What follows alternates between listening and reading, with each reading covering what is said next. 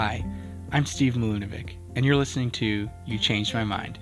I started this podcast for people who maybe have been given answers to questions about faith, God, or the Bible that just don't work for you anymore. Or maybe you have questions, yet no one to ask. Maybe you felt like you weren't allowed to bring something up at church or at the family dinner table. Maybe you got in trouble for asking something that's impolite or challenged someone. I'm advocating that you aren't a bad Christian for having doubts, asking tough questions, for changing the way you think and what you believe when new information is presented. This is the podcast where no questions about God, the Bible, church, and Christian life are off limits.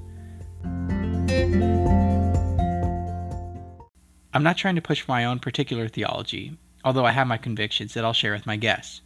Instead, I want to see what ideas and practices hold up when tested, challenged, and probed. Our culture seems very steeped in doubling down and an inability to admit when we're wrong. It doesn't take long to watch anything on the news or YouTube to see people yelling and name-calling, refusing to hear the other out. I was struck by an interview I heard where a guest heard out the host and genuinely said, I think you're right. I think I'll change my mind on that. And they both laughed and commented on how rare it is to hear words like that. My hope is that at the end of each episode to be able to say, you changed my mind on that, or at the very least, to understand and appreciate the other's viewpoint better.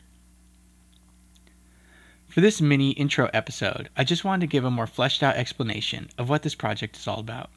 I enjoy listening to podcasts, especially ones based around theology and the Bible. I'm often amazed at the conversations, but still think, man, I wish I could ask that person some further questions. I'm a pastor in the greater Los Angeles area and find myself talking with people looking for answers to life's greatest questions.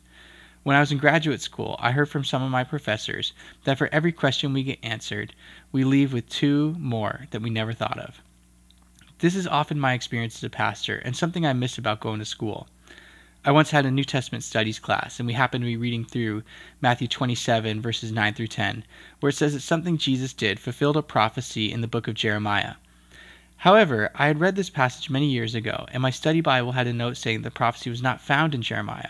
It said that the closest thing was found in Zechariah. Its explanation was that Matthew did not make an error when saying this, but that Zechariah had prophesied in the spirit of Jeremiah. That explanation worked for me then, but I wanted to dig deeper. And where better to ask this question than in seminary? So I asked my teacher about it, and he knew this could be a loaded question that could start a fight over inerrancy. He digressed into a lengthy monologue about his view on inerrancy, how he got the Bible, and so on. I was so worried that everyone was going to hate me for asking the question. Sometimes people just want to know what they need to know just to pass the test, and that's it. That was especially my experience in undergrad. I was surprised that people thanked me after class. No one really thought to ask him about that, and people said, it's so nice to be in an environment where we can ask these tough questions. That response from my classmate has stuck with me. Every now and then I'll be preparing for a Sunday message or sitting in a prayer meeting, and a question rises up that I wish I had asked in seminary. I love working for the church, but my career would be short-lived if I even asked a few of the challenging, ethereal questions that often come to my mind. I miss having forums to entertain these kinds of ideas. So why not get the smartest people I can convince to come on a podcast to discuss them together? One final story before I go, and I'm sure we'll do an episode about this in the near future. One of my favorite seminary classes was on the nature of humanity, the church, and Christian life. Our professor started the first class by asking us about something we know for sure. Of all the things in the world, besides God, what are we most certain of? We started off with gravity, this foundational belief that things go up generally, and they go down generally, and it comes to shape our everyday lives. So he asked us to imagine that he had absolutely convinced us, without a shadow of a doubt, that gravity was a lie. That would probably shake the core of who and what we trust and cause us to live differently if gravity really doesn't exist. A more practical example is a kid learning that Santa Claus isn't real. For a little kid, Santa Claus is about as foundational a belief as there is in the world. It causes them to behave in a certain way because they are fully convinced there is an old man in the North Pole who judges and sees their every action. He was convinced that if you go backwards from people's actions, whether it's gravity or Santa Claus, that you will find a foundational belief.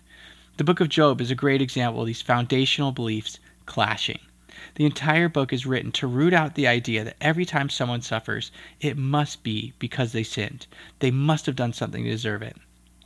Job and his friends' worldview was turned upside down because it was so hard to fathom that something could go against the foundational belief that only bad things happen to bad people and good things only happen to good people.